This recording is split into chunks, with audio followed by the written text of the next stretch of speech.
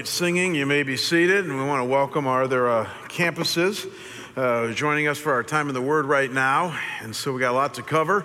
So why don't you guys bow with me and let's pray. God, it's been great to worship you this morning and to lift our voices to you and to have this theme that we're focusing on, this idea of your glory. As we're going to see today, Father, the reality of your glory.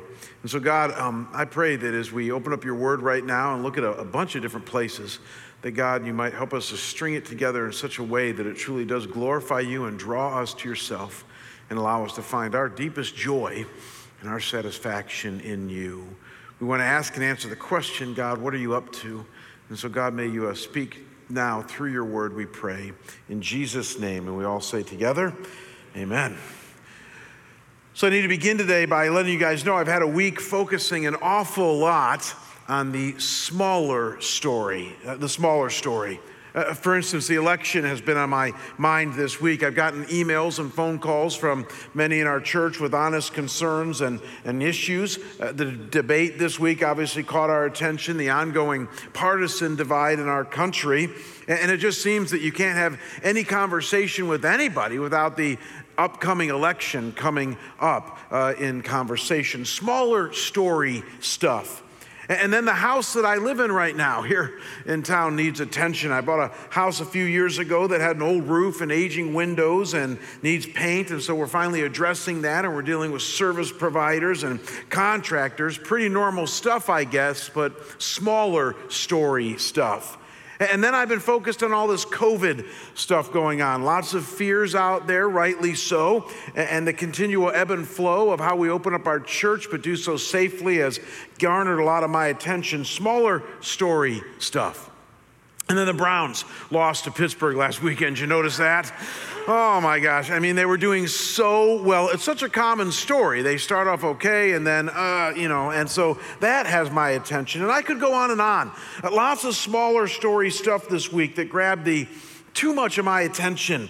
My wife's job, my dad's health, the stock market, the car that needs repaired, the new puppy we're still trying to train, even lots of administrative things going on here at our church. I had a week focusing an awful lot on smaller story stuff. And some of you might be thinking right now, well, this sounds like a pretty regular thing, Jamie. I mean, we all deal with this stuff. And why do you keep calling it smaller story? What's that about? What other story is there? And that's a great question.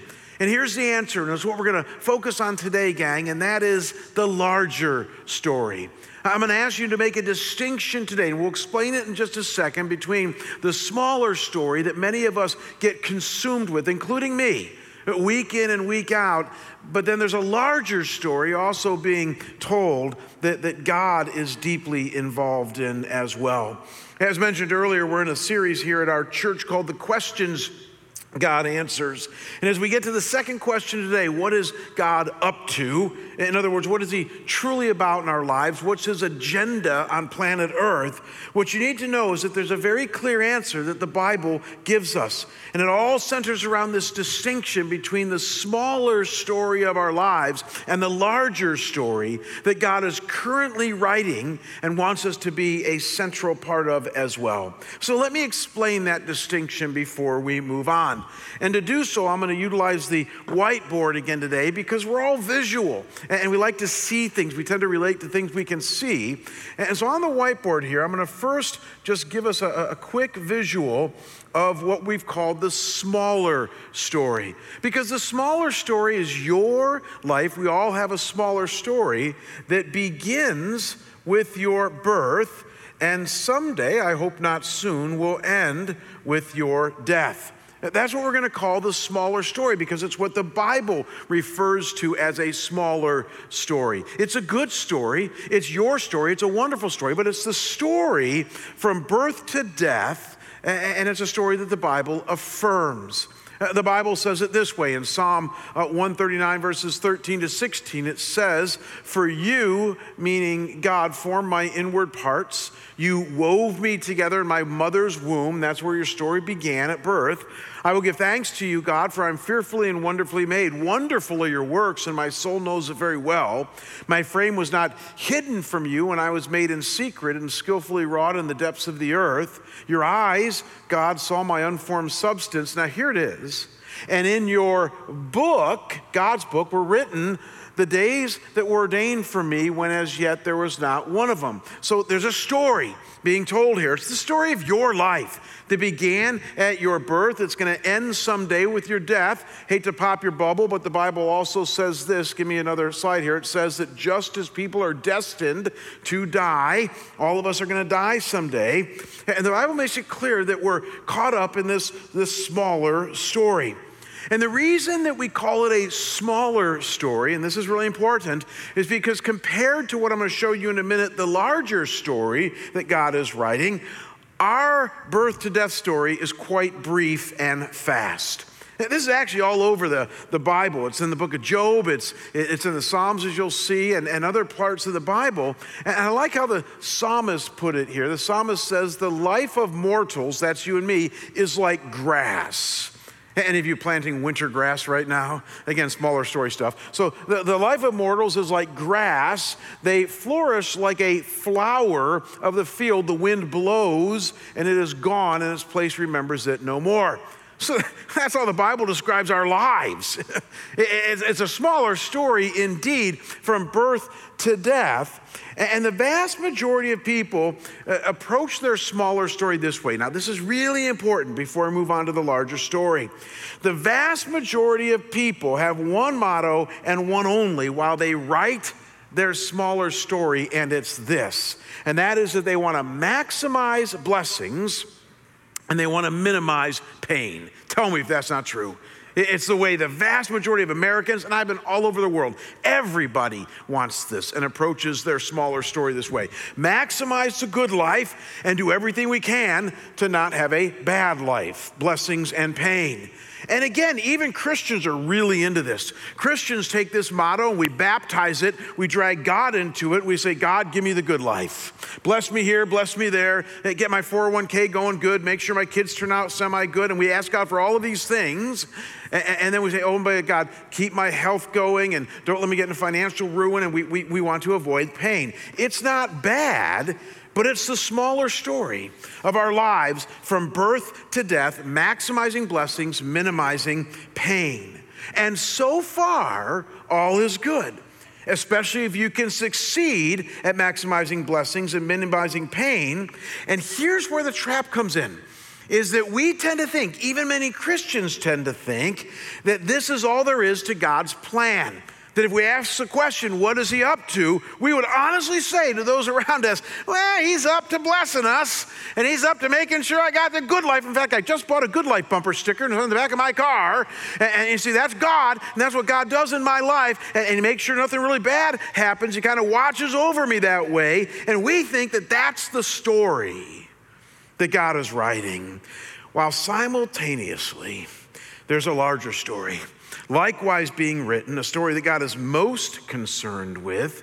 And it's a story that in some ways is vastly different than the smaller story that we're writing for ourselves. Let me explain this to you.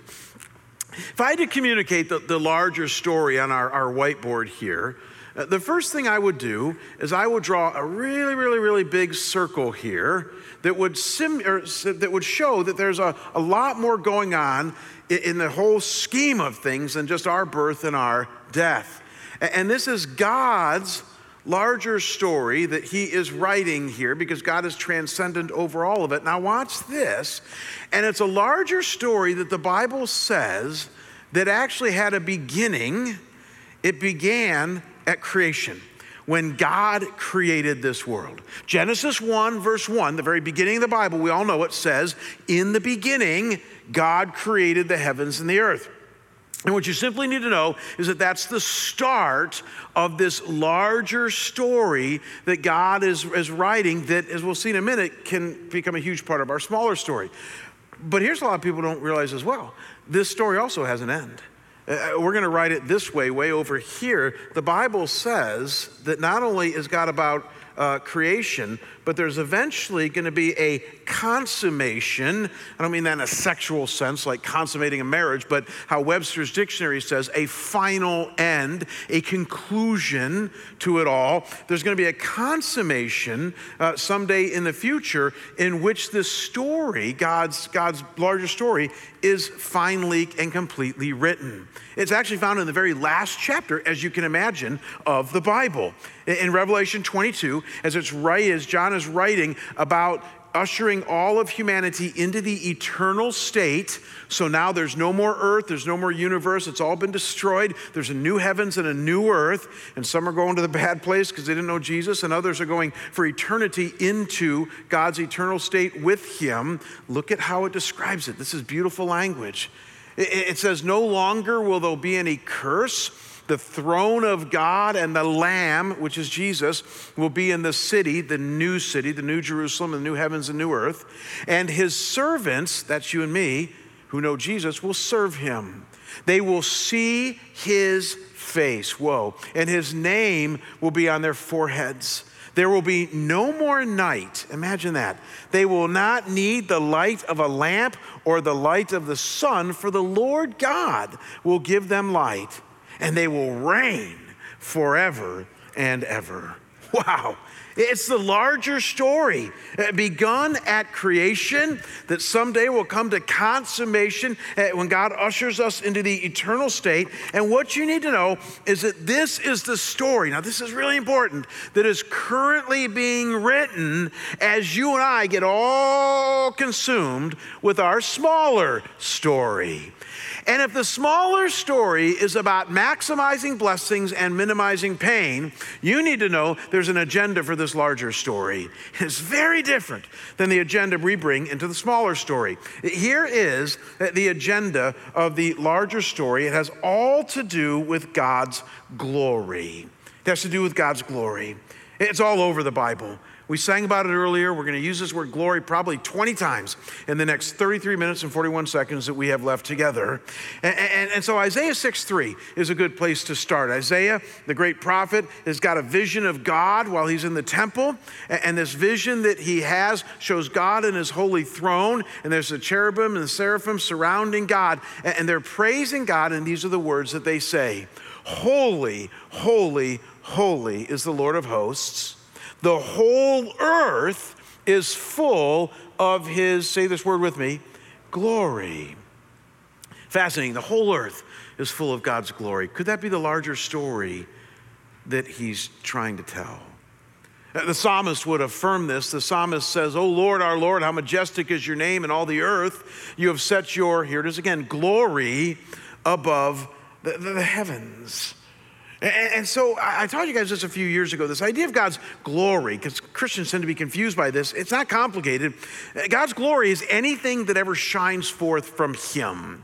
The Hebrews had it right. They called it the Shekinah glory. It's the shining forth of God. And so think about it. Anytime anything shines forth from God, who is all perfection, who is all good, it's labeled his glory. And the reason God made this earth, the reason he made us, was to display and show his glory, his goodness, his greatness in and through you and me in this world to everything, to the entire universe. That's why God made this world, to show his glory. And he wants you and me to join him in the pursuit of this glory. I'm going to say this a lot over the time we have remaining. He wants us to get our sights just off this smaller story and get onto the larger story that he's been telling from creation to consummation that has all to do with his glory. Because you see, it's here where the smaller story has the opportunity to intersect with the larger story. That's God's agenda for you. Look at how Isaiah, the prophet, would again say it in Isaiah 43, verse 7. I'm telling you, this is all over the Bible when you look close. God is speaking, and he says, "Everyone who is called by my name," that's you and me, "whom I created for my glory, whom I formed and made." So again, God made you and me not to be consumed with the smaller story of blessings and minimizing pain, but for a larger story that centers around and gets our lives captured up in his glory. And what you need to know is that Christians of old have always known this.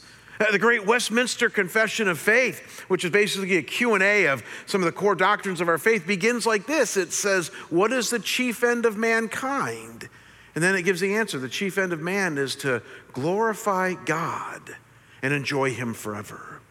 I love how John Piper changed one word in that 30 years ago when he wrote his book, Desiring God. He said, no. The chief end of mankind is to glorify God by enjoying him forever. In other words, you and I, Piper argues, find our greatest joy not in blessings and the minimizing of pain, but in the glory of God.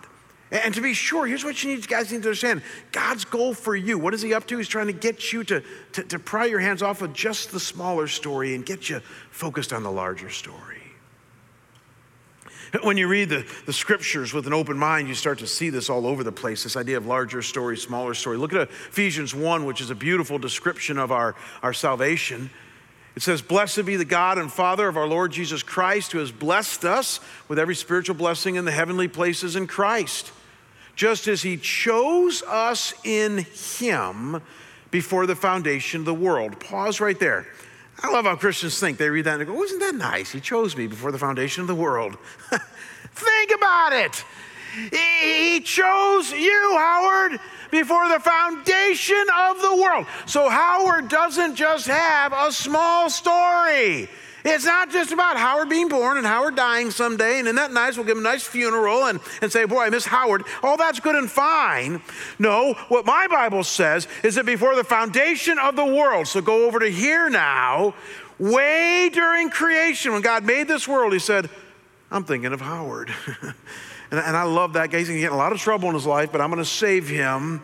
And I love him, and I'm setting him aside. So do you see, if Howard only focuses on the smaller story, he misses the larger story that God wants him to be caught up in, that we're going to see in a minute has massive relevance in our lives. Let's read on. He chose us before the foundation of the world. Why? That we'd be holy and blameless before him. In love, he predestined us to adoption as sons through Jesus Christ to himself according to the kind intention of his will. Now here it is, to the praise of the, say the word with me again, glory, so there it is again, of his grace, which he freely bestowed on us in the beloved, which is Jesus. In Jesus we have redemption through his blood, the forgiveness of our sins or trespasses according to the riches of his grace, which he lavished on us. It's the larger story being described here in the midst of our smaller story. And notice here, this is really important. I know I'm throwing a lot at you, but we're going to put this all together in a minute. You don't enter into the larger story, or you at least don't know about the larger story, until you accept Jesus Christ as Lord and Savior. Amen.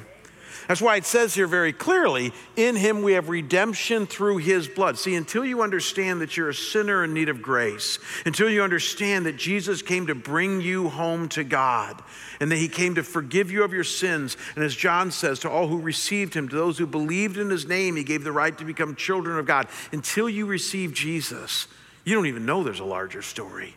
You have inklings in your heart that there might be, but you're clueless.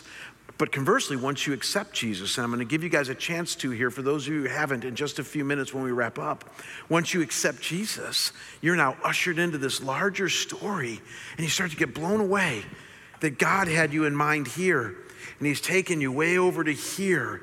Just get your sights off of this, because this matters, but it's just a small part of something bigger.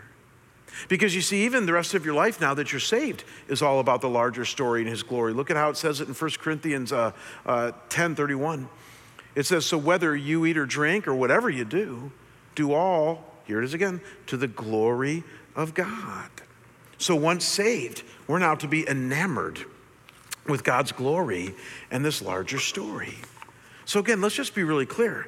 The mantra of people mired in the smaller story, sadly speaking, even many Christians, is I want to maximize blessings and minimize pain. If you've been paying attention, here's the mantra or the worldview of the larger story, and that is that we want to maximize God's glory and minimize self. And that's where it's at odds with the smaller story. Jesus, your Savior, said it so clearly. It's one of everybody quotes this passage, I just don't know if they know what they're quoting. Jesus once said that if anyone will come after me, he needs to deny himself, take up his cross, and follow me. And so that's larger story, smaller story stuff. God's hope for you is that you would embrace his larger story and set aside this obsession you have with all the smaller story stuff. So are you starting to see, let's add it all up because we're going to move on here in just a minute. Life is not just about birth and death. That's just smaller story stuff. It is important. God cares about it to be sure, but nevertheless, smaller story. There's a larger story being written by God himself that goes way beyond any blessing he might give you or any pain you might avoid. It's about his glory and his goodness for our good. And notice that it's a story that's being written in the midst of our smaller story. In the visual here, I could have taken the smaller story and put it over here and said, you just got two different stories, choose one, but that's not right. No, it's your smaller story, and here's what God hopes, because he doesn't want you to abandon your smaller story, it's your story. He would like you to subsume, to subject your smaller story into his larger story. What is God up to? Man, he wants you to join his program. He wants you to embrace his narrative for life. And here's the cool thing. We all have a choice. Even if you are a Christian here today or dialing in here today, you have a choice. We all do. Is the focus of your life, as it is for so many Christians, going to be a smaller story where all you do is get obsessed with having the good life and a blessing here and a blessing here and let's avoid this and not do this? Is that going to be the sum of your life? Or is it going to be the larger story where you write your smaller story in light of the larger story that God is telling that's all about his glory and his goodness and your involvement in that? You know, I got to confess, much of what I'm teaching you today, obviously I didn't make up. It's from the Bible, but even the categories of understanding we're using, this idea of story, I've stolen from my friend Larry Crabb. And when Larry teaches on this smaller story, larger story stuff, he always uses an illustration I'm going to use right now that just grabbed me 20 years ago when I heard him first use it. He puts it this way. He says that the average Christian today, the average Christian, not the average person, but just Christians, needs to undergo a spiritual Copernican revolution. A spiritual Copernican revolution. And some of you go, what's that? Well, you know what it is because it's from the history books and you were taught this in 8th grade. In 8th grade, you were taught that there were two worldviews floating around in the early 1500s. It's best symbolized by these pictures here. I just got this off of Wikipedia, so this is nothing, fantastic. It's just that it's a great way of exploring this. Before 1500, the major worldview was that the earth was the center of everything. The earth is represented by this blue dot, and that the sun, represented by this yellow dot, revolved around the earth, and that all the planets, represented by this red dot, here Mars, also revolves around the earth. So the prevailing worldview, they call this a Ptolemaic worldview, the Ptolemaic model, because it was made by Ptolemy back in the Greek age, argued that the earth is the center of everything. And for thousands of years, it's what everybody believed, even most people who read the Bible, because they said, hey, we're made just a little lower than the angels, so of course we're the center of everything, and everything revolves around the earth. And you got to kind of laugh at this. History is funny. Along comes Copernicus in 1500, and he says, I don't think that's exactly right. He says, I don't think that we understand it right. From my calculations, Copernicus said it seems like the sun is the center of the universe. He called it a heliocentric model, and that the earth revolves around the sun. And he said, I hate to pop your bubble, but the earth is one of just a few planets, and all of the planets revolve around this sun, and that this is the way it is. And as you can imagine, the religious leaders of Copernicus's day said, thank you for setting us straight. We never knew that. No, they didn't say that. They said, you're wrong. We're the center of everything. It all revolves around us. And Copernicus said, no, I don't think that's right. And so for decades, they argued about this. And then along came Galileo, a good Catholic man, and Galileo said, I think Copernicus is right. And they kicked him out of the church and said, no, you're wrong. And eventually came Isaac Newton, and Newton's the one who finally cemented this. Newton said, you know what? Remember the apple, dropping to the ground? He said, I can't explain gravitation if the earth is a fixed point and everything's revolving around it. It makes no sense. Gravitation only makes sense if the earth is revolving around the sun and everything's revolving around the sun. And finally, they took note. And here's the point. Larry Crabb and many others argue that the same thing is going on today among Christians, and that the average Christian needs to undergo a spiritual Copernican revolution where they realize, isn't this just rich, that they're not the center of it all. That it's all not revolving around them and their small story, other way around.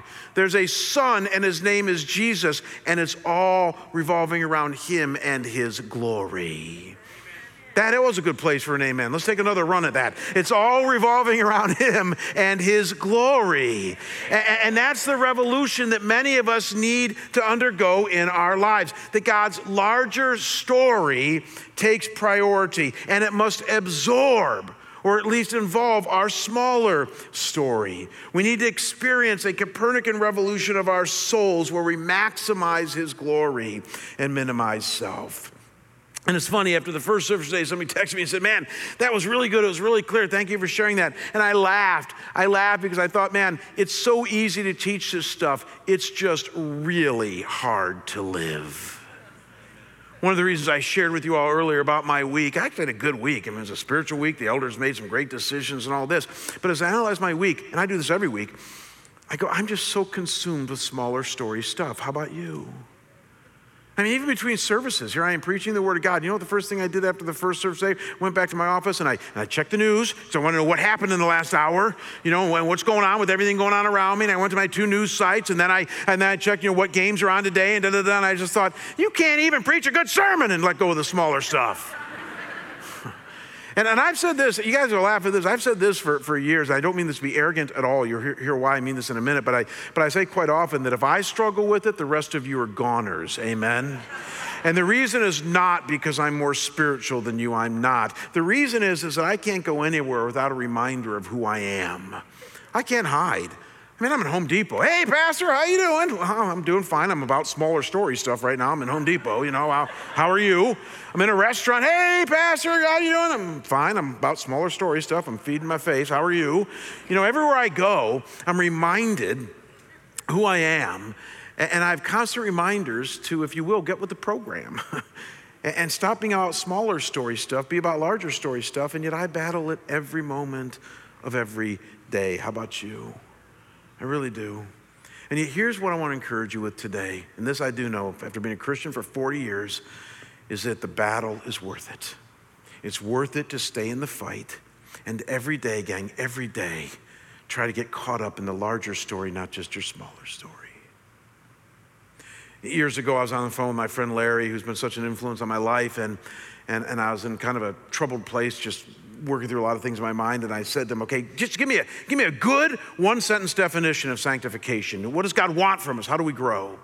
And he didn't even pause. I was on the phone. He just said, okay, here it is. He said, sanctification is a God-obsessed life that learns to fight the battle well. Oh, I like that. A God-obsessed life that learns to fight the battle well. You know why I like that? Because it's freeing. He didn't say, man, you better get with the program and stay with the program every day, and you better become better and better and better and not fail until you become Mother Teresa. He didn't say that.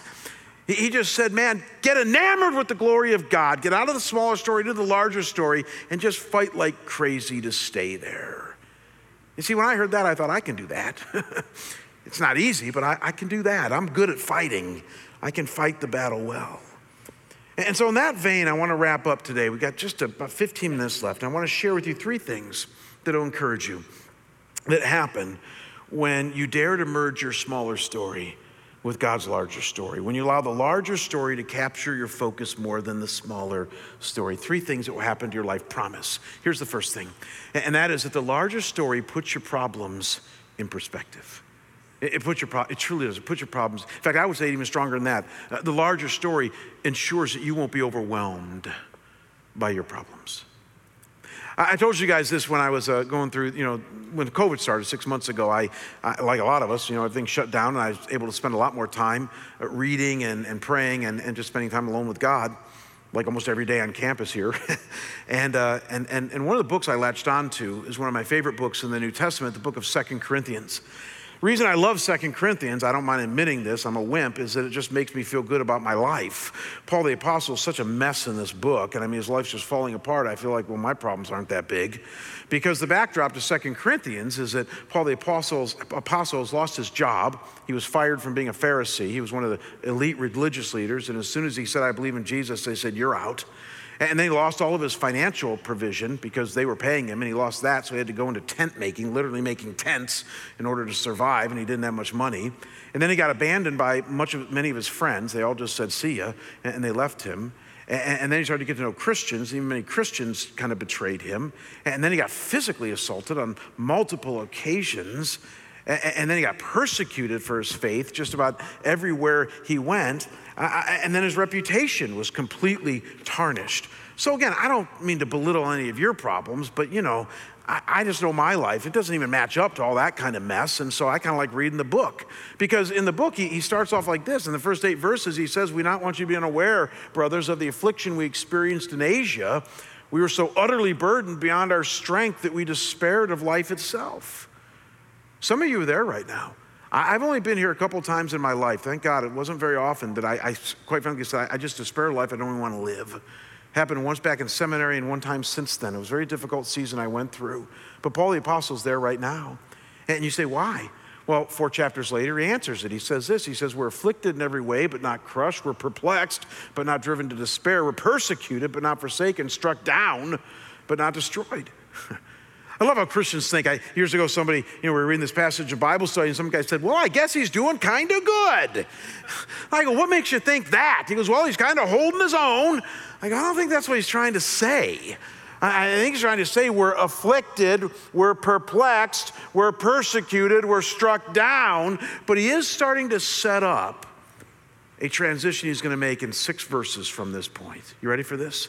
Because all the first, 4 chapters, all in the first 4 chapters, he's talking about, thank you. All in the first 4 chapters, he's talking about the smaller story stuff, the difficulty of life and the pain and all this. He once had a blessed life, now it's turned, and he's now ready to transition to larger story. And let's look what happens when he does. Now, thank you, go on to the next slide. In chapter 4, verses 15 to 18, he says, and I've been telling this all along, to the glory of God. It all begins with his glory. If you don't look to his glory, then you're going to miss the larger story. So he says, to the glory of God, then what does he say? So we do not lose heart. Though our outer self is wasting away, we're getting beat up every day, our inner self is being renewed day by day. And then he says this, I've been a Christian 40 years, I never tire of this phrase, for this light, momentary affliction. Pause right there. What affliction is he talking about? His messed up life, his ruined reputation, his financial loss, his job loss, the abandonment by friends, physically assaulted by others, persecuted to no end. He's calling all of that this light, momentary affliction. Let me ask you a question. When was the last time you called your worst problems light, momentary afflictions? I don't hear Christians talk like that. Larger story people do. He says, for this light momentary affliction is preparing for us an eternal weight of, say it with me, glory beyond all comparison as we look not to things that are seen, but to things that are unseen. For the things that are seen are transient or temporary, but the things that are unseen are eternal. Whoa. Here's my simple point. You can clap at that. It just sounds to me like he might be latching on to a larger story here. What he's basically saying is, for me, as long as I focus on birth to death, it's chapter 1 and early chapter 4. I'm just going to talk about all these problems I have because life can be very difficult. But once I turn my sights to the larger story, to the glory of God, and I'm going to show you how this works, he says all of a sudden my problems are in perspective. Why? Because he realizes, remember Ephesians 1, that he has been chosen since the foundation of the world. and that God has reserved for him a place in eternity and the consummation of all time where he will reign. And he says, when I consider God's larger story, the stuff that I'm going through right now, light and momentary afflictions. And see, this is why I say we need to undergo a Copernican revolution of our own, because most Christians, they don't think like this. Like me, I get it. We're all too caught up in our smaller story. And when you desire to get caught up in the larger story, it starts to put things into perspective. And it doesn't take away your problems. It just changes the way you see them. I've told you the story before. I don't have time to tell you the whole thing today, but this January will be the 2-year anniversary of Tom Schrader's passing. Tom was a dear friend of our church and a pastor down in the East Valley. And Tom, as many of us know, passed away 2 years ago, and we did his funeral here. It was huge. It was packed house. And Tom struggled the last 9 years of his life. He was only 69 when he died. He was not an old guy. He looked it, but he wasn't an old guy. And he looked it because 6 years before he died, he got diagnosed with lupus. That was right on the coattails of his wife dying of cancer in her late 50s. And then Tom got lupus, which is a terrible disease. He couldn't even hold a golf club after about a year of being diagnosed. He just was so weak and tired. And then on top of that, he had heart problems, almost certainly tied to the lupus. And then he got cancer. So again, that's a bummer. He got cancer, and the cancer metastasized, and that's what eventually killed him. And in the last 2 years of Tom's life, I went to visit him every week at his home. And I used to tease him because I'd leave him, and then I'd come back a week later, and he's still sitting in the same chair. And I said, "Did you move?" And he'd say, "Not really," because it hurt to move. And during that time, Tom rarely ever complained. He really didn't want to talk about, lupus and medication and all the things he was going through. He wanted to talk about God and his glory and the things that awaited him. He didn't want to die, but he wanted to talk about the things that mattered most. When he died, I got the call 24 hours earlier. His wife, Sandy, his second wife, called me and said, "You might want to get down here. I think it's going to be soon." Came down, typical Schrader fashion. He was on his bed, and he was covered with his Iowa Hawkeyes blanket. Smaller story stuff, to be sure, but he loved the Iowa Hawkeyes.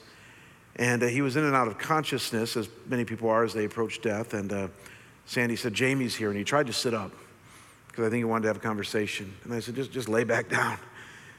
And I didn't know what to say, but I knew he'd respond to this. I said, "Tom," I said, "the time is coming soon, and there now awaits for you," this is the Bible, by the way, "now awaits for you a crown of righteousness, and not just for you, but for anyone that longs for his coming." And I said, "He is going to receive you back home, and you're going to get that well done, good and faithful servant, and I'm going to see you again someday." Typical Schrader, he looked at me and said, "You think?" Those were his last words to me, "You think?" And I was like, "Yes, I think." And I know Tom did too. And he was ushered into eternity. None of us can predict how we're going to go out, but if I go out, I hope I go out like that. I hope I go out covered in a Cleveland Browns blanket, mind you. And whatever my time is, focused on the larger story, because for Tom, in the last 9 years of his life, and it wasn't an easy life, he was focused on the larger story. It put everything into perspective. Because you see, this leads us to the second thing that focusing on the larger story does. It puts your focus on what matters most. It truly does. Some of you say, "Well, what matters most?" You know the answer to that. Spirituality, relationality, eternity. Those are the things that matter most. 1 Corinthians 13:13 says that once we grab onto the larger story, it says, "But now faith, hope, and love abide, these three. And the greatest of these is love." So faith is what you have left with the larger story. That's your spirituality. Hope is what you have left. That's the hope of eternity. And then love, which is the relationality that you have for everybody around you. Those are the things, those are the narrative points, they're the paragraph breaks of the larger story that God is writing. And when you and I dare to get caught up into the larger story, the things that matter most start to get our attention. So the larger story puts our problems in perspective. It focuses us on what matters most. And then finally, the grandest result of them all, and guys, this is a game changer, is that the larger story draws you closer to God. The larger story draws you closer to God. There's not just a physical pandemic going on in our world today. We all know there's a spiritual pandemic going on. And that is that the average Christian today, the average Christian, does not feel close to God. I hear it all the time. I hear people when they finally get honest say, Jamie, I go to church, I'm in small group, I read the Bible, I tithe, I do all the things that I'm told to do, and I still feel far away from God. In fact, I'm so enamored with that idea because I'm a pastor and I love you guys. I actually just wrote a book on it that'll come out in a few months called When God Feels Far Away, because I just hear it so often. And maybe this will help for some of you who believe in Jesus and love God but feel very far from him. Look at the hope that Jesus gave us if we would focus on, and again, I keep telling you this, his glory. He's praying to the Father here in his high priestly prayer, and he's praying for us. He's now in a point of prayer where he's praying for future believers, and he says, the glory which you, Father, have given me, I have given to them. So we have accessed his glory, that they may be one, just as we are one. Now here it is, I in them, and you in me, that they may be perfected in unity. So Jesus says that when we get enamored with his glory, when we get lifted to higher or to larger story stuff, what happens is that this reality of him living in us begins to be experienced by us. Not all the time, we claim it by faith, but you start to get glimpses of what it means for Jesus to be your eternal brother, your eternal friend, for God the Father to be your eternal sovereign Father, for the Holy Spirit to be the one who illumines your mind and empowers your life, as we looked at last week. In other words, you draw closer to God if you get out of the smaller story and into the larger story. So as we wrap up right now, I just have two questions I want to leave you with, and one of them we're going to answer right now in our prayer. The first question is, have you entered into the larger story that God is writing through faith and belief in Jesus? I told you we were going to do this. There's some of you here today who are salivating after what we're talking about here today. Man, you want to go from smaller story to larger story, but you don't know how. I'm going to help you do that right now as we wrap up in prayer, because you need to receive Jesus as Lord and Savior to even have any understanding of the larger story God is writing. John put it this way, to all who believed in him, to those who received him, he gave the right to become children of God. And that's what we're going to help you do in just a minute here. And then the second question I have is for the rest of us, and it's the all-important question, probably the most important question I've ever asked you. Is the larger story God is writing the primary narrative of your life? We've already seen that it's possible to be a Christian and just be consumed here and all the blessings and minimizing pain in between. But God wants you to be consumed with the larger story, creation to consummation and his glory. So is the larger story that God is writing the primary narrative of your life? Because it can be, if you choose it to be. He's writing a story with or without you. It's a book, and your name wants to be written in it. And it's all about his glory and his good. And our joy is found there. Why don't you guys bow with me and let's pray. Oh, our gracious, merciful Heavenly Father, I thank you that you have given us this narrative that we can latch onto. A narrative, Lord, that is about the work that you're doing from creation to consummation and everything in between. And Lord, here in the 21st century in Scottsdale, Arizona, and in the midst of a pandemic, we are also a part of a story. It's our smaller story that each of us tends to be very consumed with. And so, Lord, my prayer today is that we would undergo a revolution of our souls, and that, God, we might start to make a choice to lift our sights, to start to honor the broader narrative being written by you and align our lives there. Lord, for some of us, we need a starting place, and as we've seen, the starting place is Jesus, your Son. And so, Lord, I pray for anybody here that's ready to receive Jesus, that they might pray this prayer right now along with me. Oh, God, thank you that you love me, that you created me, and that you long for me to be in relationship with you and a part of the larger story. I realize I'm a sinner in need of tremendous grace. I need no convincing of that, but I realize that Jesus is the one that you gave to shed his blood for my sin and be the one to bring me to you. I receive him now as Lord and as Savior of my life. And Father, I pray for anybody that has prayed along with that prayer, that they might know that in this moment they have transitioned from death to life, from having no hope to having hope eternal, from darkness to light, and that you now, Lord, are theirs and they are yours. And God, encourage them that the larger story is now being written for them as well. God, for the rest of us, may we be true and bold men and women of grace, men and women who embrace this narrative that you're writing and align our lives with it. There's going to be a tremendous pull, God, starting even this afternoon when we pull out of this parking lot, Father, to just be about smaller story stuff. Protect us from that. Enamor us, draw us with your glory, I pray, and we will follow suit. And we pray these things in Jesus' name, and we all say together, amen.